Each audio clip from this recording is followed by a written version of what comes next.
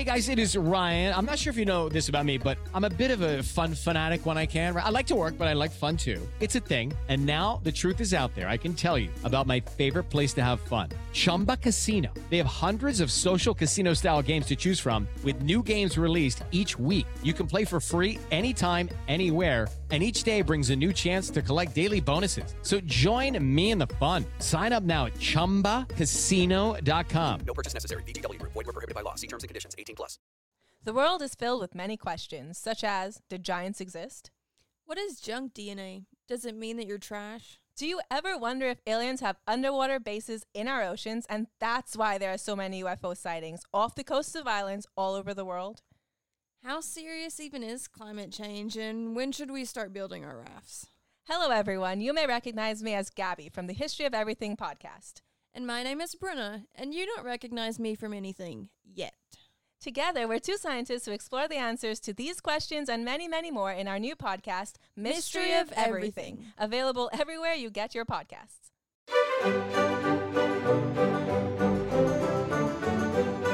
Hello and welcome to History Tea Time. I'm Lindsay Holiday, and I'm spilling the tea on history.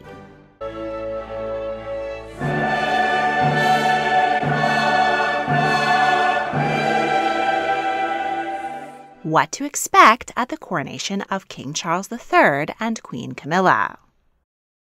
The coronation of King Charles III and Queen Consort Camilla will take place on the 6th of May, 2023. The palace has announced that it will reflect the monarch's role today and look towards the future, while being rooted in long-standing tradition and pageantry. The components of the coronation ceremony: recognition and oath, anointing, investing of regalia, crowning, enthronement, and homage have been included since King Edgar was crowned in 973. And since 1066, all but 3 coronations have taken place in Westminster Abbey and been performed by the Archbishop of Canterbury. But over the 1,000 years since, everything from the wording and prayers to the guest list and what they wore has altered with each new monarch. I'll use the last 2 coronations of King George VI and Queen Elizabeth in 1937 and of Queen Elizabeth II in 1953 as a guide, and look a bit into palace announcements and media speculation to guide you through what we are likely to see at the coronation of Charles and Camilla, what it all symbolizes, and historic background. When is the coronation? Charles and Camilla will be crowned on Saturday, the 6th of May, 2023, 8 months after his mother, Queen Elizabeth, died and Charles became king. In the Middle Ages, when a monarch died, their heir was not considered to be the new monarch until the crown was placed on their head. For this reason, coronations were usually held as soon as possible after the death of the previous monarch. But when Henry III died in 1272, his son Edward I was away on crusade, so he was proclaimed king in Sicily upon learning of his father's death. He didn't make it back to England to be crowned for another 2 years. From then on, the coronation remained an important ritual, but a new monarch's reign begins the moment their predecessor dies, so there is an unbroken chain of monarchy. Recent coronations have been put off for over a year to allow an appropriate mourning period and time to plan a joyous event. Summer months are often chosen so good weather will welcome larger crowds. Because of the Queen's advanced age, Charles's coronation has been in planning for decades. Representatives of the government, church, and Clarence House have been meeting annually to advance plans for Operation Golden Orb. Now they merely need to finalize and put those plans into action. Who plays a role in the coronation? The Archbishop of Canterbury, the senior cleric in the Church of England, has conducted most coronations since 1066. He is assisted by the Dean of Westminster. The great officers of state carry out several roles. These 9 offices date back to 1066, though many have been left vacant for centuries. Some of the remaining posts are appointed and some are hereditary. The Earl Marshal is in charge of organizing most royal events, including coronations. This office has been held by the Dukes of Norfolk since 1672. When the king and queen enter, they are each surrounded by members of their household. Traditionally, the queen's senior lady-in-waiting walked behind her, and her robes were carried by maids of honor. But Camilla has done away with ladies-in-waiting. It has been announced that Charles and Camilla will each have 4 pages of honor, who will be Prince George and other extended family members. Because there will be fewer attendants and they are rather young, it seems likely that the robes will not be as long and heavy as in coronations past, and perhaps not lined with ermine fur. Monarch and consort are each flanked by 2 bishops, who assist them as needed. For the monarch, it has been the bishops of Durham and of Bath and Wells for hundreds of years. Traditionally, nobles were given the honor to carry pieces of regalia in the procession. There will also be plenty of heralds, standard bearers, musicians, and choir singers. The guest list. Members of the immediate royal family, up through the descendants of George V, will be invited. It has been confirmed that Prince Harry will attend, but Meghan, Archie, and Lilibet will remain home in California. In 1953, scaffolding was erected to squeeze 8,000 people into the abbey. This time around, scaffolding has been deemed unsafe, so the guest list will be slashed to just 2,000. Who gets a coveted role in the procession and seats in the audience is a bit of a battleground between ancient aristocratic families and the modern monarchy's desire to represent a diverse Britain and Commonwealth. In feudal England, only the nobility mattered, and only they got an invite. Even in 1953, diversity wasn't an expectation, and the ceremony went on much as it had for 1,000 years, with all the peers of the realm crammed into the abbey and only a handful of Commonwealth representatives sprinkled in. Today, the peers of the realm no longer dominate the House of Lords and the government. Still, many lords claim historic right to participate as their ancestors have done for generations. Since the coronation feast of William the Conqueror, a member of the Marmion family rode into Westminster Hall in full armor and swore to defend the king. In 1831, William IV ended the tradition of the king's champion, but the scion of the Marmion family continued to attend. Francis Marmion Dymoke recently complained to the Telegraph that he has yet to receive his invitation. A coronation claims office has been set up to decide which peers must take part and which can be left off the list. Since the king himself is claiming a special role based on heredity, it would be hypocritical for him to ignore them all. It has been reported that only 20 peers have been invited to make room for the prime minister and cabinet members, all governor generals and prime ministers of the Commonwealth realms and overseas territories, representatives from other nations, and from the king and queen's charitable causes. There was a tradition that no monarchs of foreign nations attend the coronation. However, Charles has invited a number of crowned heads from across the world. The King's Procession. The royal couple will ride from Buckingham Palace to Westminster Abbey in the Diamond Jubilee State Coach, made for Queen Elizabeth in 2014. It incorporates wood from palaces, cathedrals, and ships from across British history. This will be the first coronation since 1831 that the Golden State Coach was not used for the journey to the Abbey. But as that coach has no shocks and is incredibly uncomfortable, the king has opted to enjoy a smoother trip to the Abbey, with hydraulics, power windows, heat, and air. What will they wear? The traditional costume for a king up through George VI was a crimson velvet surcoat over silk stockings and breeches. Below his left knee was the Order of the Garter, England's oldest chivalric order founded in 1348 by King Edward III. The media has reported that Charles will instead opt for the uniform of an admiral. William IV was criticized for donning a costume of war to a solemn Christian ceremony, and no monarch since has repeated this misstep. Additionally, a uniform would be impractical, as it would have to be awkwardly unbuttoned and opened in the middle of the service, so the archbishop can anoint the king's bare chest. whatever Charles wears underneath. As he enters the abbey, he will wear the crimson velvet, gold-embroidered robe of state, the same worn to the opening of Parliament each year. As fabrics don't stand up as well over time, new robes are made for each sovereign. They are traditionally lined with the fur of thousands of ermine. Many have called for cruelty-free faux fur to be used instead. Over the robes is worn a fur cape and the collar of the Order of the Garter.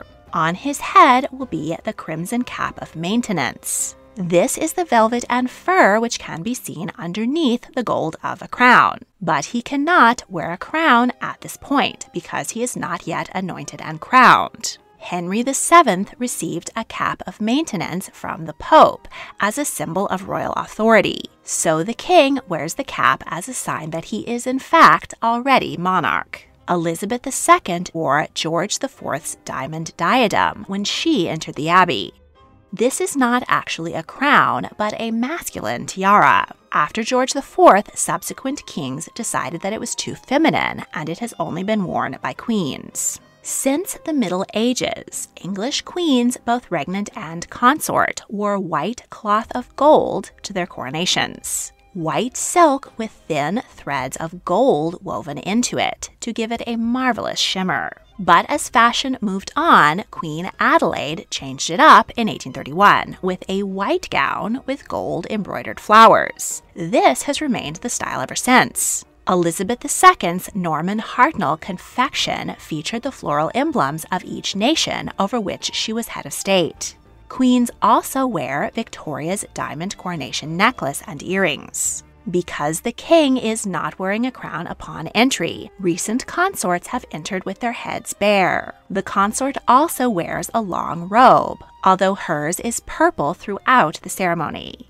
All female members of the royal family traditionally wear white gowns and tiaras. Men and women with peerage titles have worn crimson fur-lined peerage robes in the past. They carry coronets, small crowns of their rank, which they will put on during the ceremony. Women's coronets are smaller to fit behind their tiaras. The royal children may also wear coronets. Elizabeth and Margaret did in 1937, but Charles did not in 1953.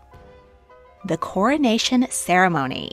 Queen Victoria's 1838 coronation was poorly rehearsed, bungled, and took 5 hours. In 1953, Elizabeth's was cut down to 3. Charles's is expected to take less than 2 hours. Once they arrive at the abbey, clergy, dignitaries, and members of the royal family process in as the choir sings. The pieces of regalia are carried in and placed on the high altar. Then enters the queen consort. Traditionally, the scholars of Westminster cry out, "Vivat, vivat Regina," Latin for "Long live the Queen."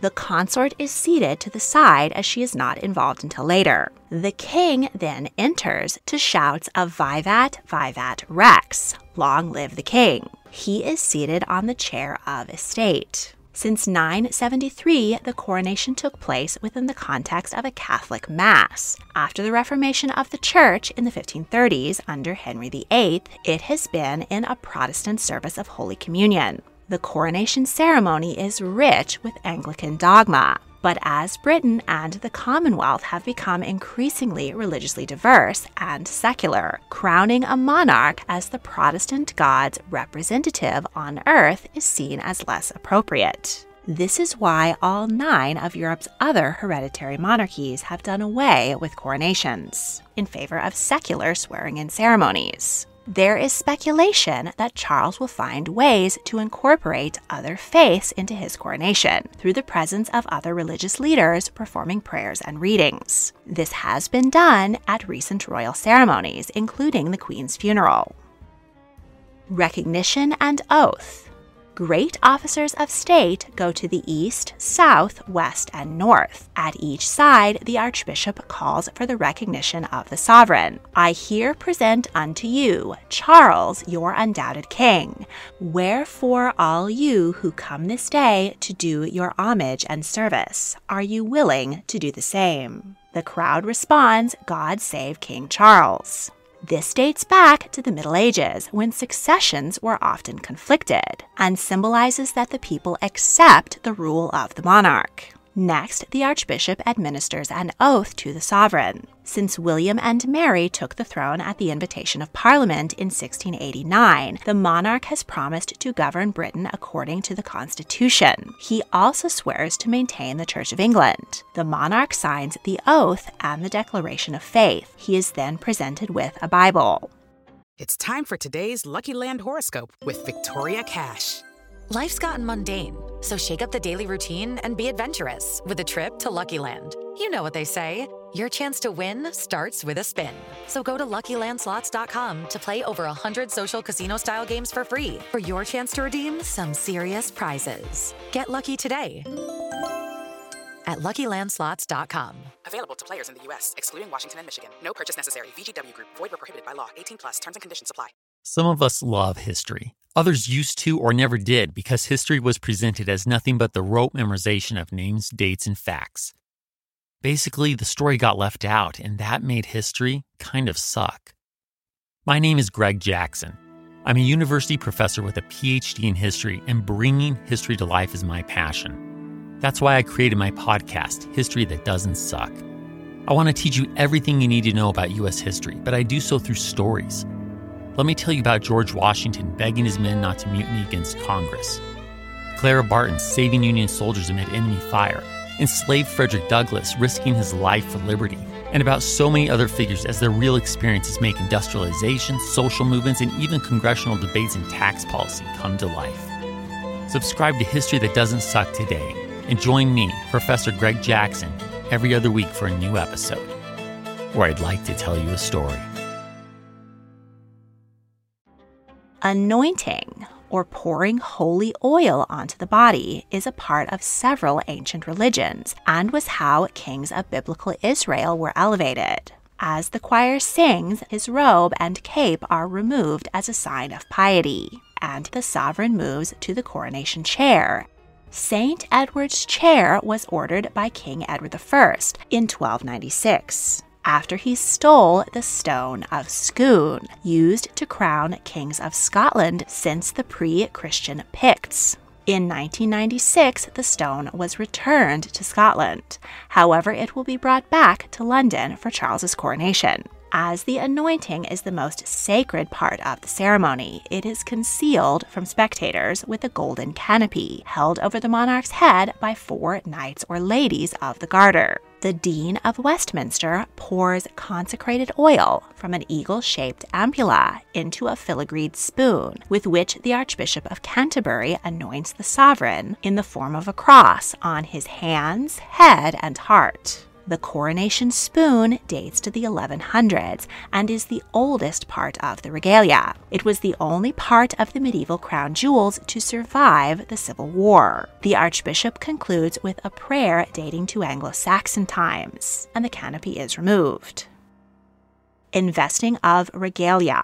Now that the sovereign is anointed, he is dressed in vestments similar to a bishop, symbolizing that he is now God's representative on earth. First is the white linen colobium sidonis, then the cloth of gold supertunica. This may be the one from the 1911 coronation of George V, or if that one is deemed too delicate, a newly made one. The monarch is invested with the regalia, most of which dates to 1660, when Charles II restored the monarchy after the Civil War. The spurs, representing chivalry, are brushed against his heels. The Archbishop presents the sword of state. Elizabeth placed it on the altar, but George VI, as a king, strapped it to his waist. The sword of spiritual justice, the sword of temporal justice, and the blunt sword of mercy are carried in the procession, but not invested. The sovereign is given the arm mills, gold bracelets representing serenity and wisdom. Then a long stole is placed around his neck. Then the royal mantle, which may date to George IV in 1820. Next, the orb representing the rule of Jesus over the world. A ring representing the monarch's marriage to the nation. Finally, he is handed the 2 scepters, ancient symbols of power dating to the Egyptian pharaohs. The sovereign's scepter with cross represents temporal power as head of state. It contains the Cullinan 1 diamond, the largest in the crown jewels, which was taken from South Africa in 1905. And the sovereign's scepter with dove, which represents the monarch's spiritual role. The sovereign holds both scepters during the crowning. The Archbishop blesses St. Edward's crown. This royal relic is only used for coronations. It was first stolen from the tomb of St. Edward the Confessor, who died in 1066. The original crown was destroyed during the Civil War, and a replica was ordered by Charles II in 1660. The moment the crown is placed on the king's head, the assemblage cries in unison, "God save the king," 3 times. Peers put on their own coronets, trumpets sound in fanfare, church bells ring out across the kingdom, and guns are fired from the Tower of London and Hyde Park. The Archbishop stands before the monarch and says the crowning formula, which is a translation from an ancient Latin prayer. The sovereign continues to wear the crown, which weighs 4.9 pounds and is quite uncomfortable, for the enthronement and homage. Nobles lift him on to the throne. Then the archbishop and bishops each approach to swear fealty, with the words, "I will be faithful and true, and faith and truth will bear unto you, our sovereign Lord, King of this realm and defender of the faith, and unto your heirs and successors according to the law, so help me God." Then members of the royal family, in order of rank, each remove their coronets to pay homage, saying, "I do become your liege man of life and limb, and of earthly worship, and faith and truth will bear unto you, to live and die against all manner of folks, so help me God." After swearing their oath, they kiss the monarch's cheek and touch the crown in token of their readiness to help him bear its burden. Then the senior members of each of the 5 ranks of nobility, dukes, marquises, earls, viscounts, and barons, each come forth to likewise bend the knee. As this could take a very long time, it has been reported that only the Archbishop of Canterbury and William, Prince of Wales, will pay homage to represent everyone. William has 3 historic Prince of Wales coronets to choose from.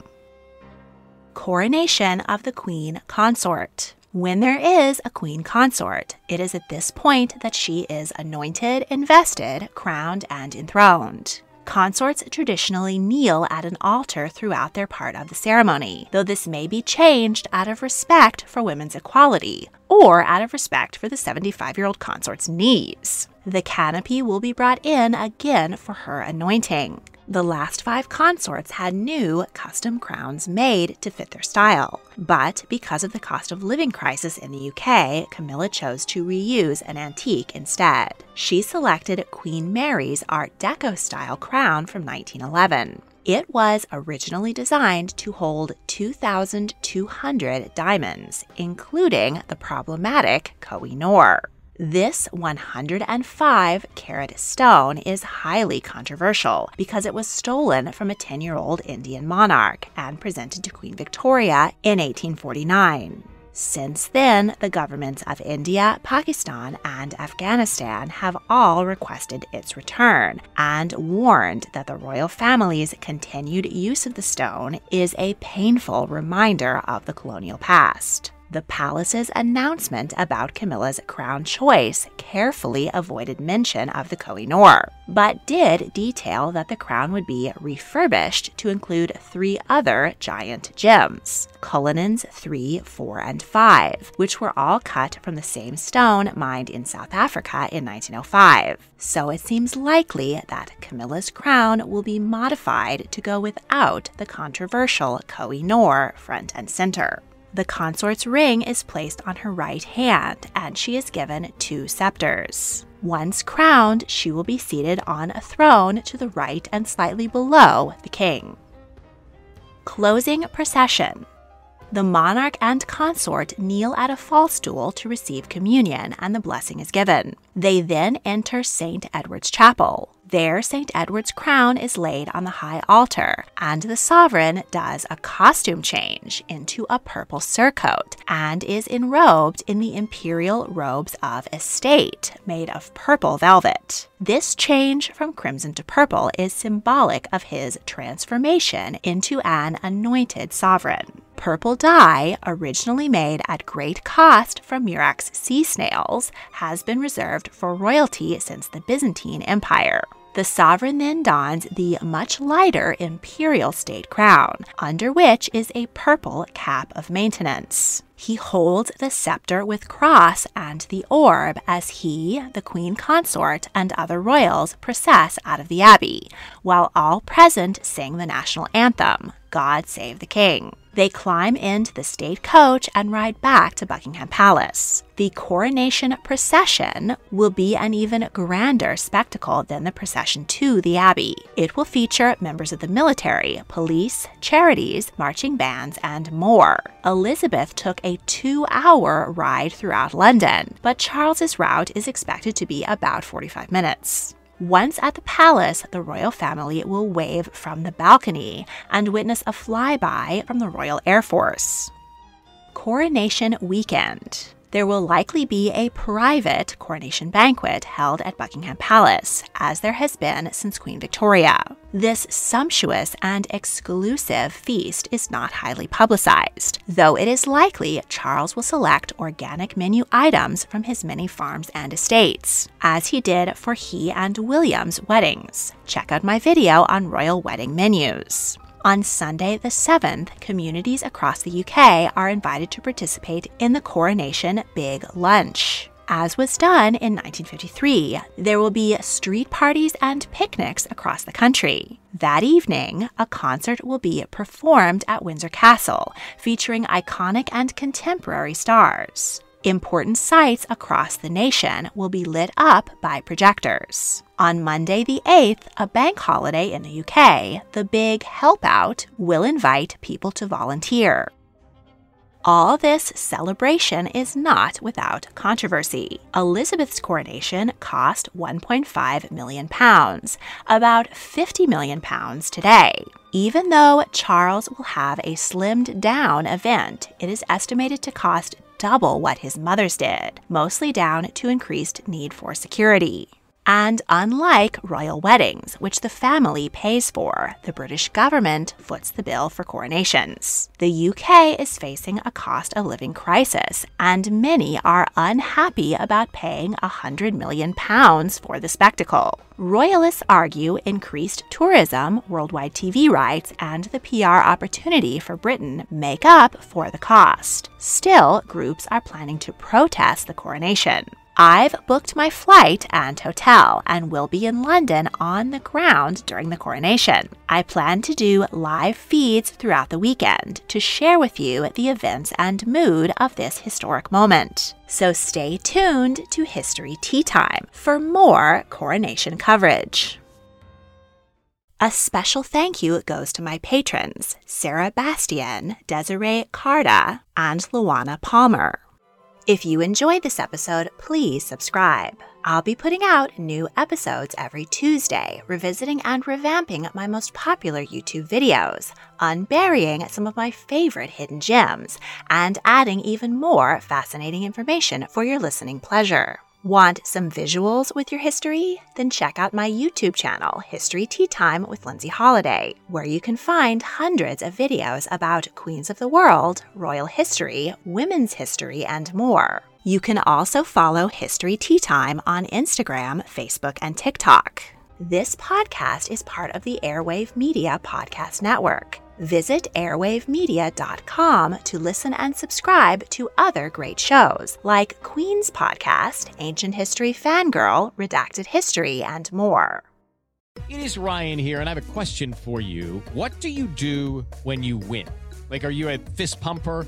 A woohooer, a hand clapper, a high fiver. I kind of like the high five, but if you want to hone in on those winning moves, check out Chumba Casino. At ChumbaCasino.com, choose from hundreds of social casino style games for your chance to redeem serious cash prizes. There are new game releases weekly, plus free daily bonuses. So don't wait. Start having the most fun ever at ChumbaCasino.com. No purchase necessary. VGW Group. Void where prohibited by law. See terms and conditions. 18+. All you need is a few minutes to start your day off with something historic when you listen to the This Day in History podcast. Every day there's a new episode for you to listen and learn about what happened that day way back when. So listen and subscribe to This Day in History wherever you get your podcasts. That's This Day in History wherever you get your podcasts.